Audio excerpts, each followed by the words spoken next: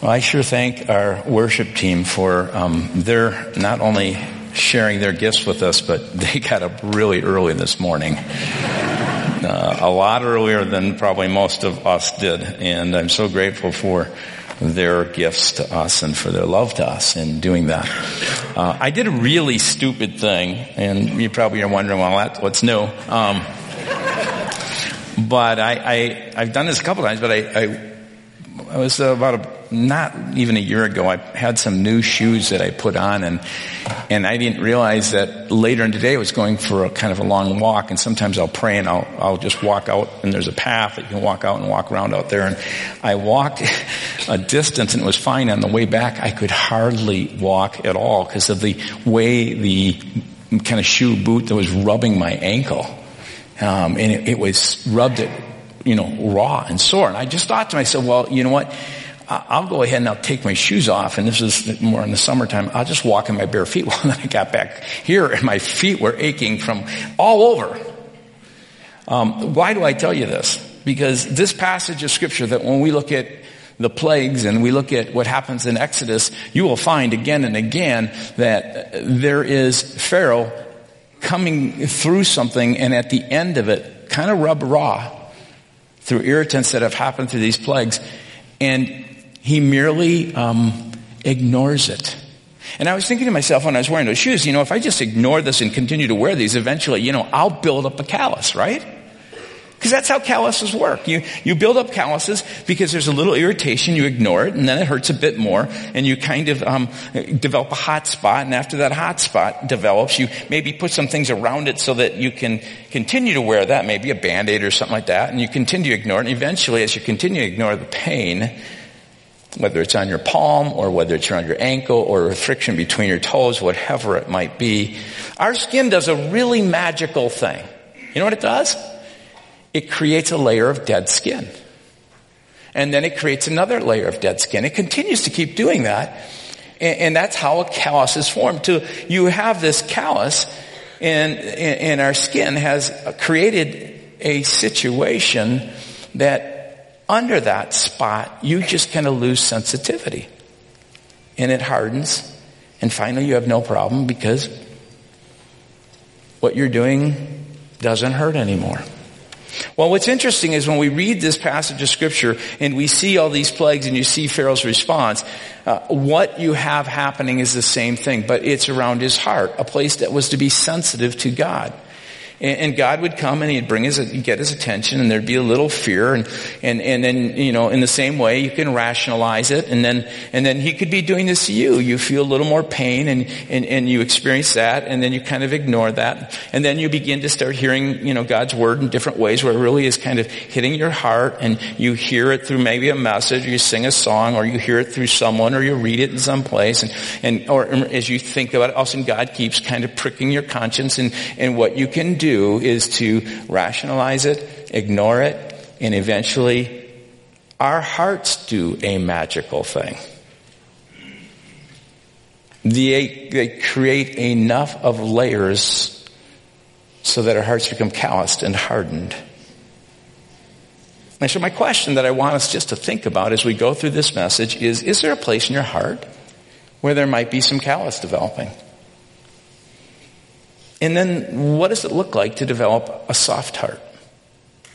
Let's pray together. Father, as we come to you this morning, I ask that you would allow for your word to speak deep into our hearts, and that you would grab hold of our hearts. And God, whether there be any place where it may be developing calluses, or God, maybe just our desire is just to grow in a soft heart and a responsive heart to you. Would you, Holy Spirit, come, I pray, in this time and through this message, speak to our hearts about your incredible goodness and your mercy, and the fact that, God, what you have for us always is good, and your purposes are for our health, wealth, and benefit, and welfare, and all that, God.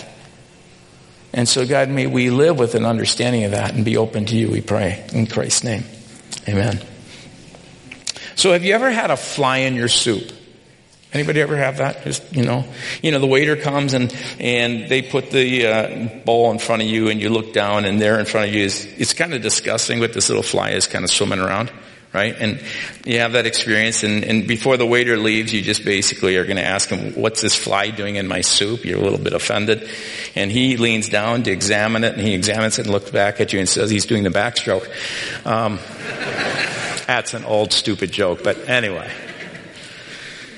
What I want to do is talk a little bit about flies, and I want to give you a quick summary because last week when we talked about this whole narrative of Moses coming before Pharaoh and asking that the people be released so they could worship God, the last one we looked at last week was the fourth plague, which begins, remember there's 9 plagues and the 10th one is the final one, which is the firstborn, but there's 9 plagues and there are 3 sets of 3.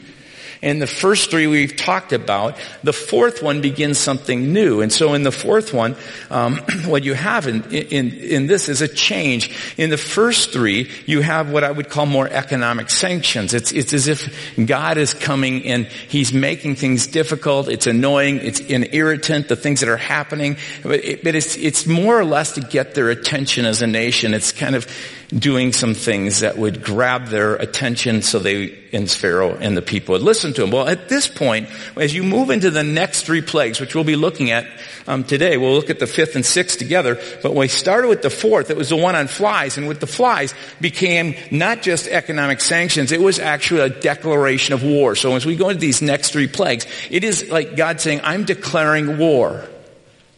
I'm here in your midst. It's not outside.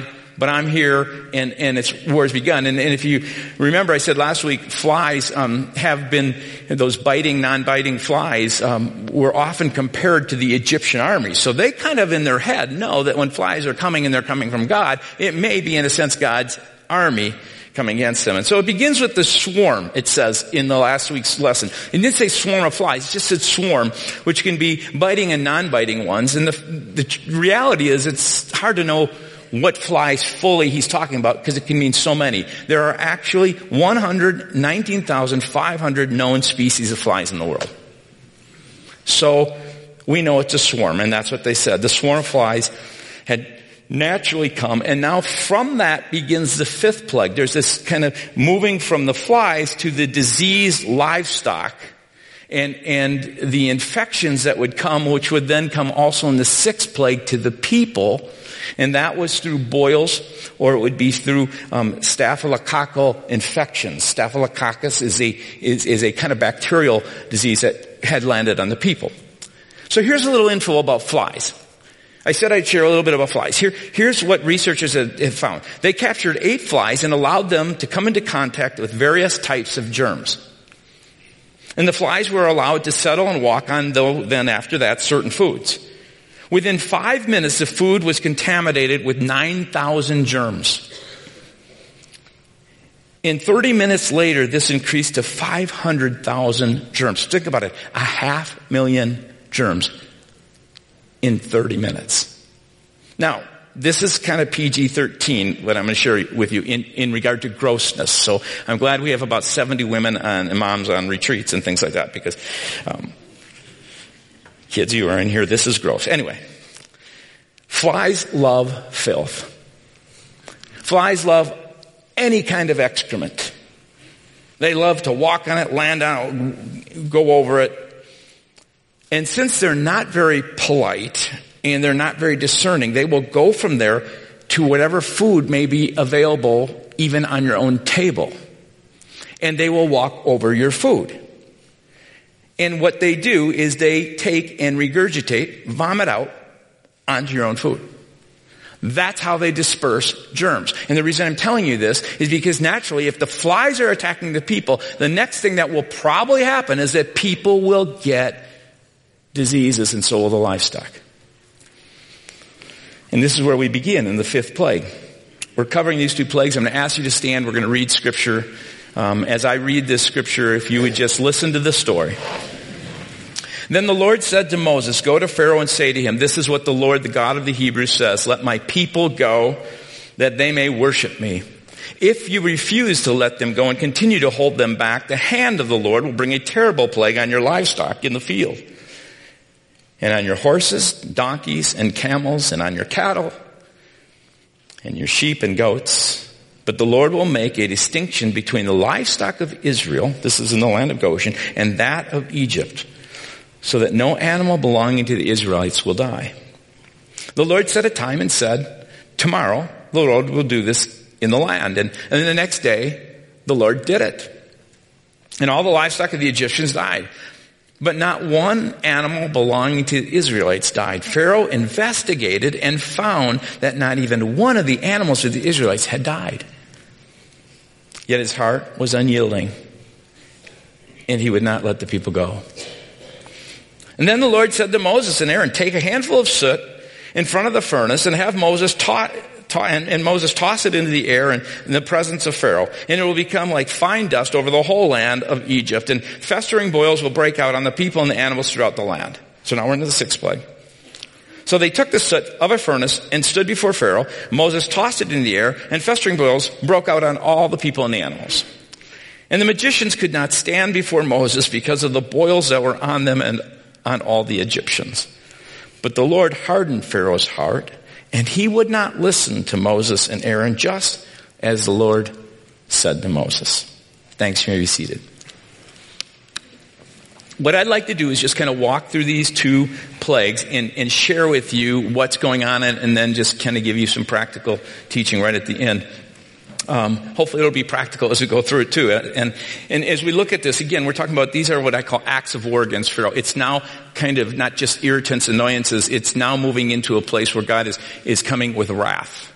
And the reason we can know that is because God does not come in punishing wrath on his own people. Whenever you experience those kind of difficulties, you're like, don't listen. If you are a person who has opened your heart and said, God, I want to follow you with my entire life, and you have allowed for the wrath to come on, in that sense, the Son of Jesus Christ, and you've believed in him, he doesn't come with you with wrath anymore. He only comes to discipline you like a father to a child, out of love, in order for you to move into better places, for your character to be more formed like Jesus. So here is this statement of he's coming with wrath, and he's making a distinction. He's setting apart his people so that they won't experience the wrath of God.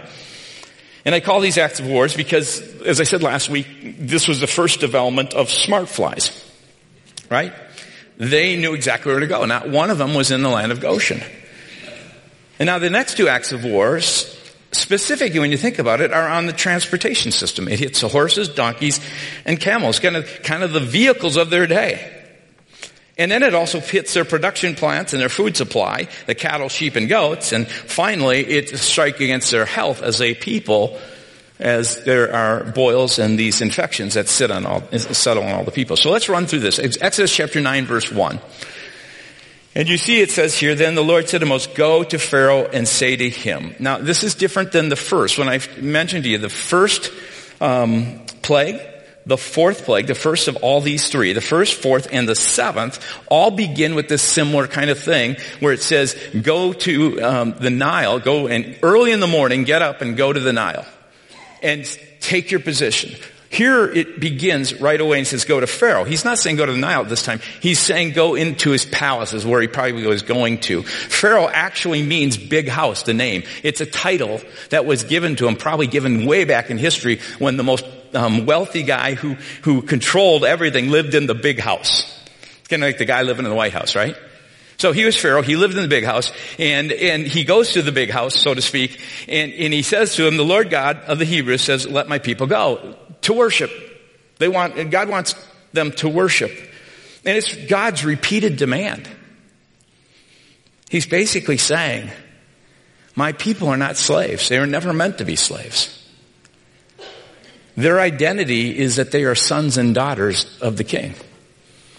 And I say that because it's important for us to realize our God is a God who does not want people enslaved physically, and that's why it's one of the things that we need to do in justice causes, to move into places to set people free, to help people who are in those kind of situations. But he also doesn't want his people to be enslaved to their own sinful desires, to themselves, that create consequences that cause them to be enslaved.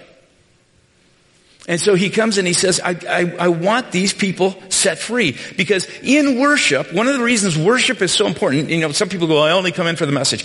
Worship is important for you. When you worship, you exalt God. You place him on the throne. And when that happens, your fears go down. The things that enslave you, God sets you free. He does miraculous things. Anyway, Exodus 9, 2-3. If you refuse to let them go and you continue to hold them back, catch this, the hand of the Lord will bring terrible plagues on you. You have to see this now. This is the fifth plague. If you go back to the third, the last of the first three, there's these economic sanctions. So they finally come to this point. The magicians have been able to copy everything that Moses has done. Their staffs turn into snakes.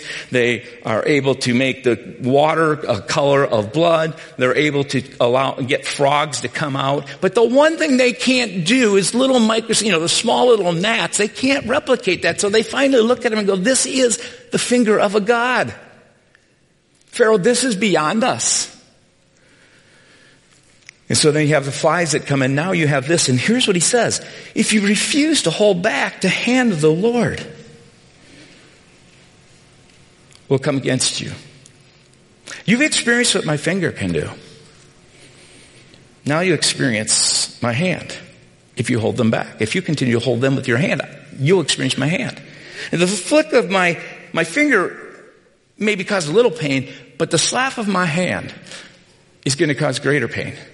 And the point here, catch this again, it's not because God loves to go and hurt people. He's trying to get Egypt and the Egyptians' attention, and he's trying to get our attention to see that he loves us, and in mercy, he will continue to awaken us so that we will maybe turn and think again from a course that we're going on. He does all this out of love and mercy, and we'll look at that more next week. So Exodus chapter 9, 4. But the Lord will make a distinction between the livestock of Israel and that of Egypt, and not an animal in Israel will experience this. In a sense, I'll spare my people from the wrath. And remember last week when I was talking about that smart flies and that distinction, the reason he makes this distinction is found in that passage, and it's the same here. I will make a distinction, not one fly will be found in Goshen, so that you know that I, the Lord, am in this land. And you might go, well, what's so important about that? In that day and that age, the gods that they worshiped lived in their land. The God of the Hebrews was still back in his land. So when he's saying this, he's not saying, well, the Hebrew God is showing up and he's saying something, he's outside the land. He's saying, no, the Hebrew God is right here. He's in your midst. It's a whole different thing to have a war that's off your borders, but to have one within is really something that causes people to wake up. What happened with 9/11? And so that's kind of the point. And you note there, he says, not one fly will be found in Goshen. And this is important because when we come to the next step of the distinction where not one animal gets diseased and none of the people get boils, it's because they don't have the carriers of the contaminant in their land. So that natural process is stopped. It's broken. And finally, as we look at this kind of attack on Pharaoh and the people of Egypt, it's not just on Pharaoh and the people of Egypt. It's really against the gods they trusted in. He's basically saying, listen, Pharaoh in Egypt, I want you to know not just the God of the Hebrews, but the God of this whole universe. And he's made that clear through all the attacks he's done in plagues on the land and the water and the air. They know that he's the God over all this. So that it's just, in some ways it can be really complicated, but in many ways it's just incredibly full picture of God. And the reason this is important is because when he comes against the cattle and he comes against the sheep and he comes against the ram, they were gods that they worshipped. They have the god Apis and Menivis, who are the bull gods. And sometimes you see in shows, you'll see, like this person with a bull with a head, or you'll see a person with the bull's head, just different things like that. That was the bull gods. There was a god named Hathor, which is a cow god. And there's a god Khnum, which was the ram god. And sometimes God comes in out of mercy and grace, and he shakes us awake from the gods that we trust in. can't help but think that it is not accidental that I, back last spring, started praying about what do you want us to do, God? And it was very clear. He said, go through the whole book of Exodus. I just want you to preach through it. And as I was kind of going through this, all of a sudden we hit this time where you just think about it. Our system of health is shaken. Our systems of wealth have been shaken and we're still afraid because supply lines, all kinds of other things are going on. And then you think about it politically. We can easily externalize it and say, boy, those candidates and people, they're just really ugly. I think God is allowing us to see politically what's in the hearts of our people. We are divided, angry people who divide black and white and just hate people. And he's saying, even to the church, that is not the character of Jesus. And I think he sometimes shakes us loose of the gods we trust in. And I kind of say, where is there a shaking where possibly a callous could have developed, where he's saying, listen, I love you so much. It isn't about your 401k. It isn't even about your health. Your security and your sense of protection and provision comes from me alone. And so he shakes this all up. And he goes on in Exodus chapter 9, verses 5 and 6. The Lord set a time, and it's kind of specific here. Tomorrow, the Lord will do this in the land. And the next day, the Lord did it. So he sets a time, says it's tomorrow, and he does it just like he says he's going to do. And these are natural progressions of nature that are of biblical proportion. But the reality is the pervasiveness of it, how widespread it is, the fact that he is able to say in one area and not in another points to God. And the last thing that points to God is the timing. It happens when God says so. It stops when God says so. And so here's this last degree where you're kind of going, this is not just, it is God uses natural things in our life. He uses natural things to get our attention. In Exodus chapter 9, verses 6 through 7, all the livestock of Egypt died, but not one animal belonging to the Israelites died. Remove the carrier, the flies, and there's no contagion, diseases or boils. So Pharaoh investigated and found that not even one of the animals that the Israelites had died, which is really interesting. And you get this picture of going, you know what? He said they're not going to have I didn't check the flies, but check this one. And they check it, and he comes, and they're amazed. Not one has died. Now, I would think that would get your attention, right? You might go, oh, that's pretty profound.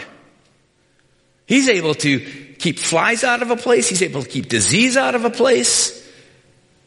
I probably should pay attention. But listen to what it says. Yet his heart was unyielding, and he would not let the people go. This now is the 5th time that there's been this rubbing on the heart.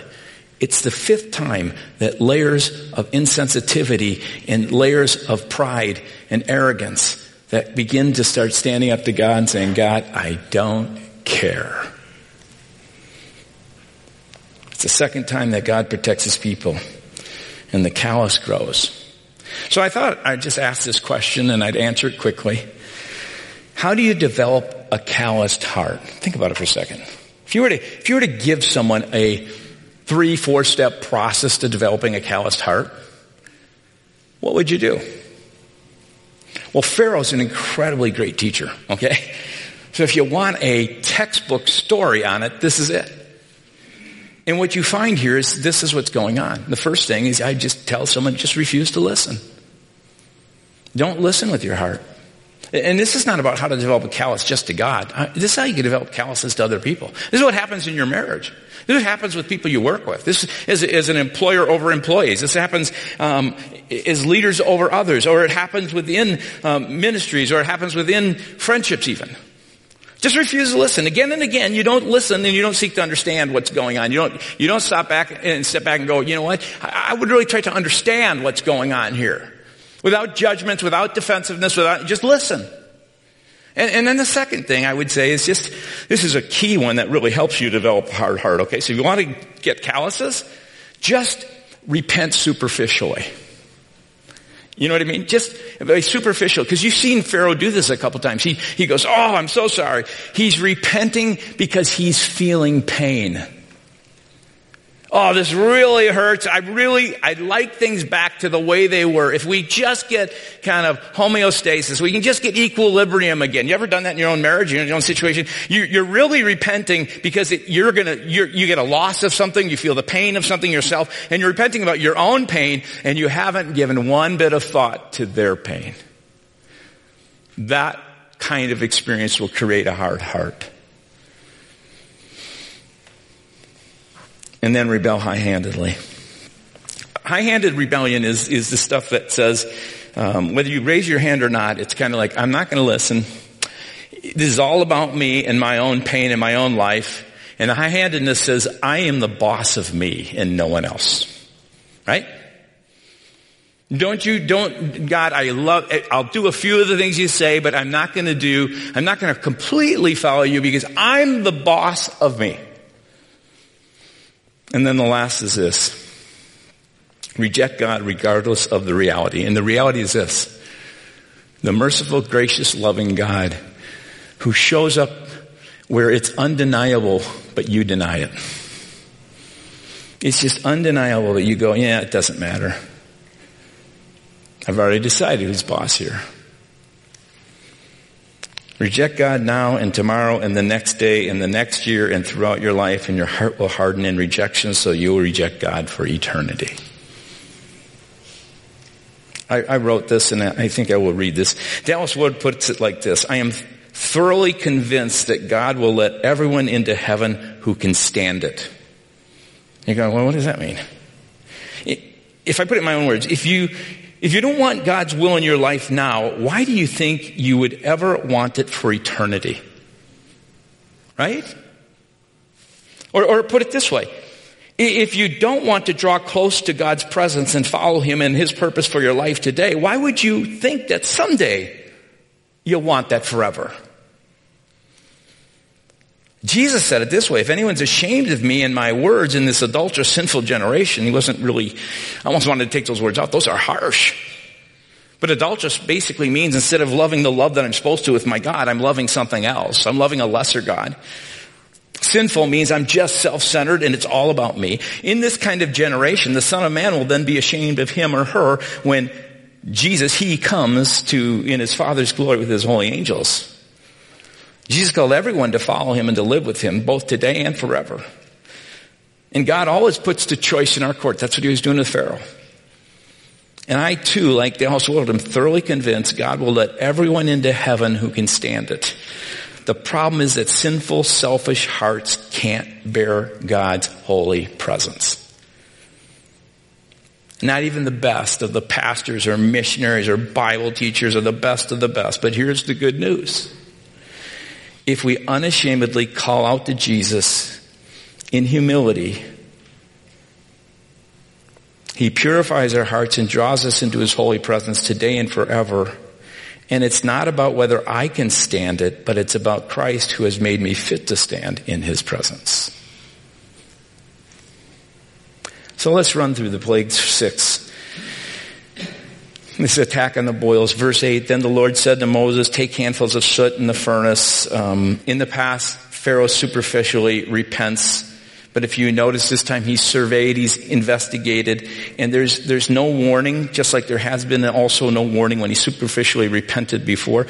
There's no warning, so there's no need. God just says, go back into Pharaoh's palace again. What I want you to do is go over to he's got this really nice wood-burning stove in this big room that he's at. I want you to go over, take the soot that's there. I want you to take that soot and I want you to stand there in his presence before Pharaoh, and throw it up in the air and say, you know what? Just like all this dust, which is so fine that it kind of settles and you can't even see it once I've thrown it up in the air where it lands, so also will boils and this infectious disease settle on the people and create these boils.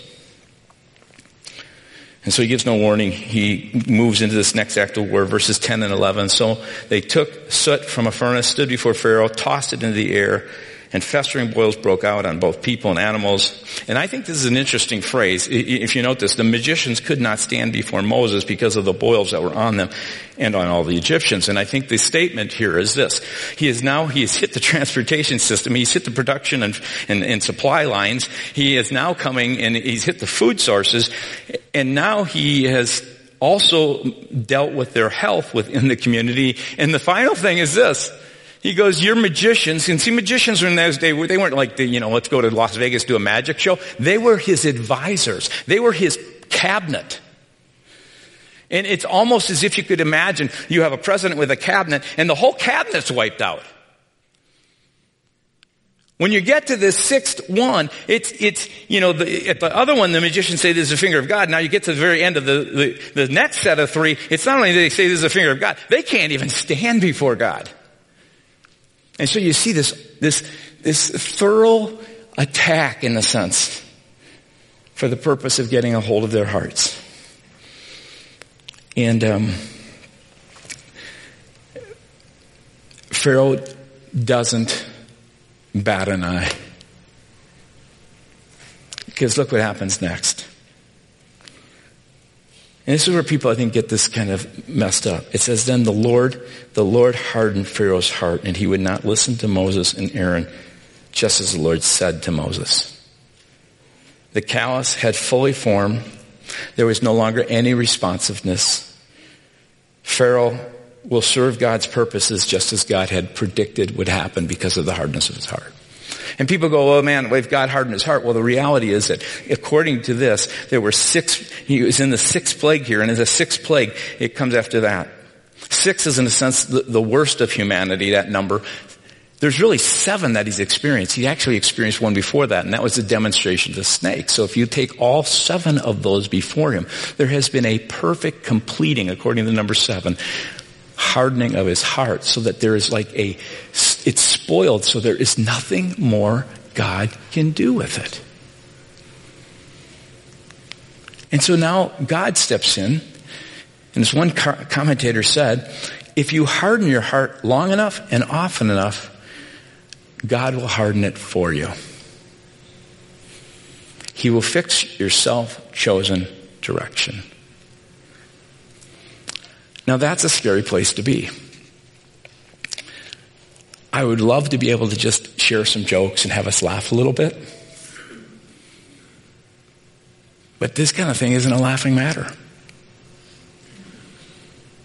And I understand that when I speak to you in a crowd like this, there are people who this is striking deep into your core. And you're going, I know I have not gotten things right with Jesus. I've never, ever even opened my heart to him. I've just always said I want to be the boss of me. And Jesus is saying, I love you so much. I don't want you to build another callous. I don't want you to harden your heart more. Because you never know when the fullness of that comes and it gets set in a direction.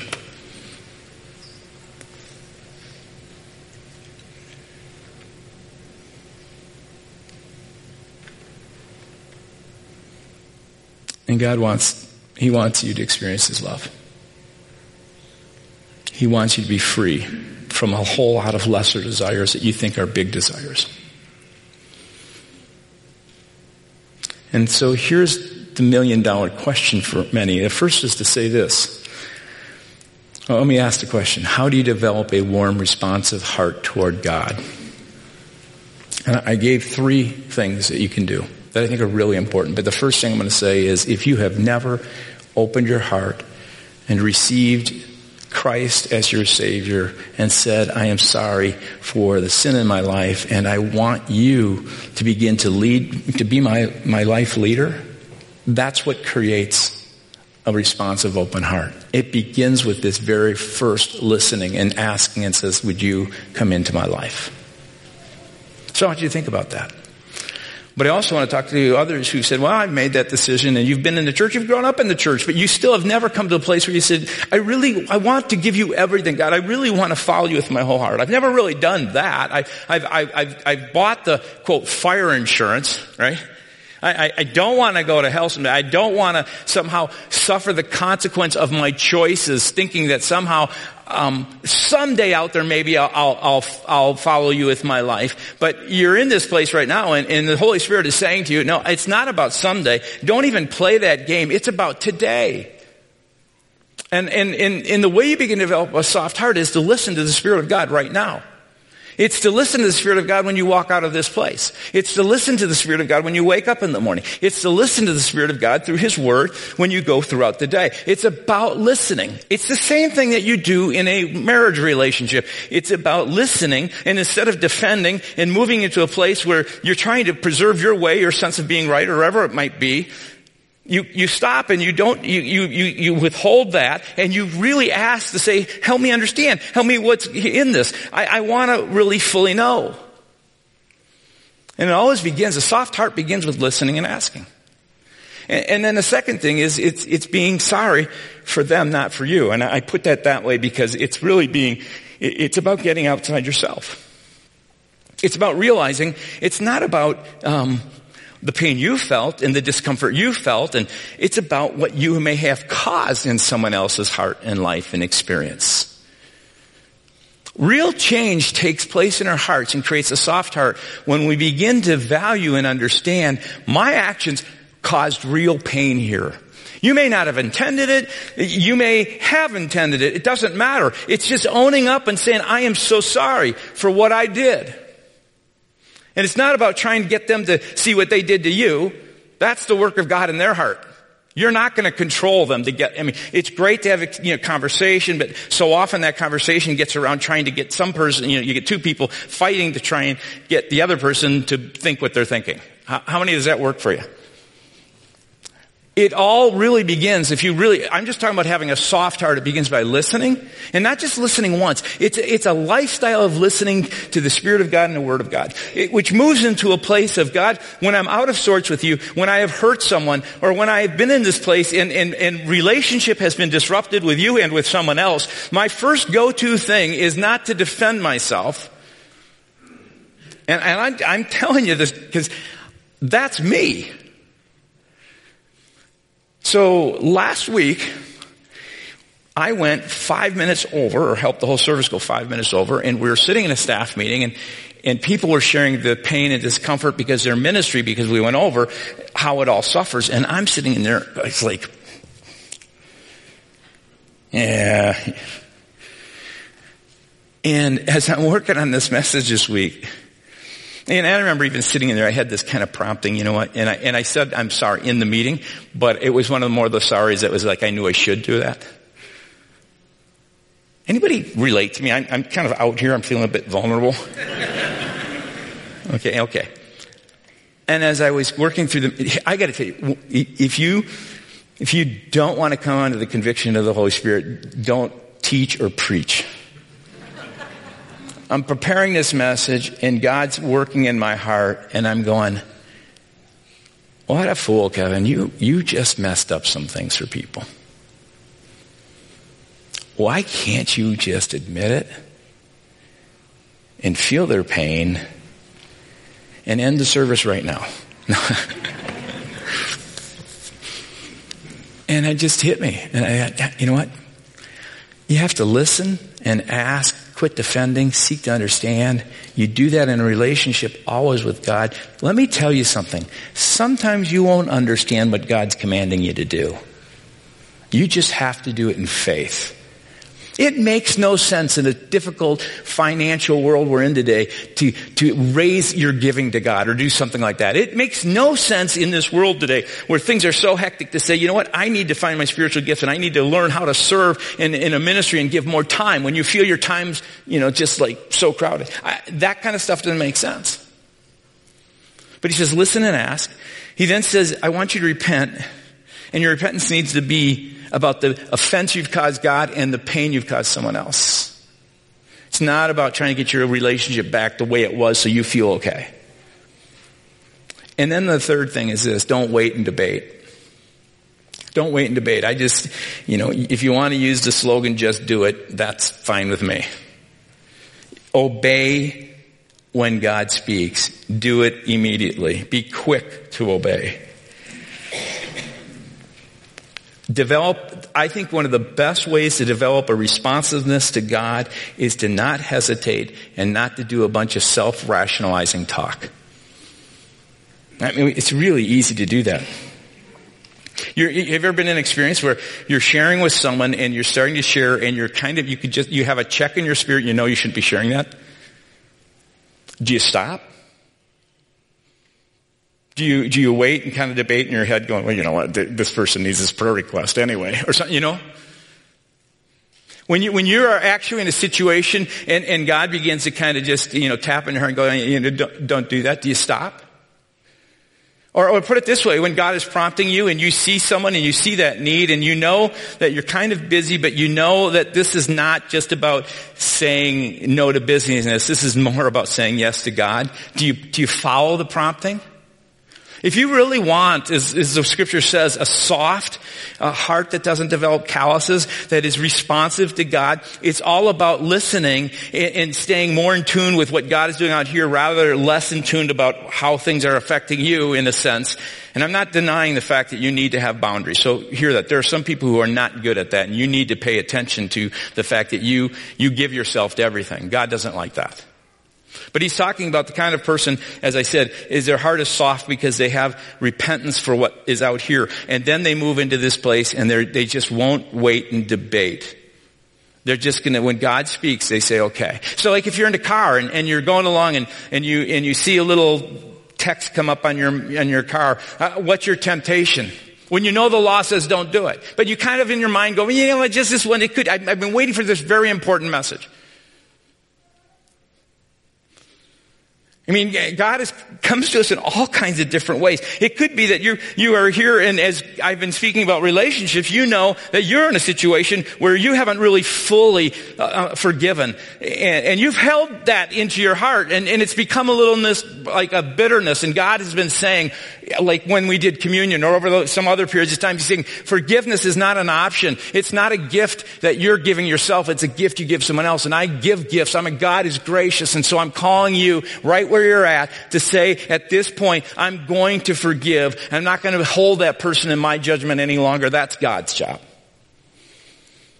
I mean, there are so many ways if you just want to think about how God speaks to you. Are you responsive? And every time you respond to God in obedience and you do it quickly in that sense without kind of debating him and trying to rationalize it, it creates a softer heart.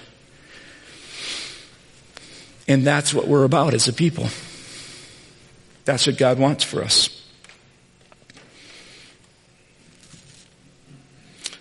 Just to listen and promptly respond to God's voice every time. And every time you obey instead of a callous, it forms a heart that's open to God. I'm going to ask the team to come as we end in worship. And we're going to sing this song, which is really a song of response to this. I'm going to ask you to stand if you would as well. And as you sing, I'm going to encourage you to continue to process what God may have been processing in your heart. Maybe you're not supposed to sing right now. Maybe you're just supposed to listen. Maybe it is an opportunity for you to kind of say, God, I have never opened my heart to you. I haven't received you as my Savior. I have never said I want you to be my Lord and life leader, and I do want this today. Or God has been saying there's this callous in your heart. It's around your finances, or it's around your time, or it's around the way you treat people, and you feel it's okay to kind of run over them because you need to get this done, or whatever it might be. Let God break that so that he can create in you a clean and soft heart.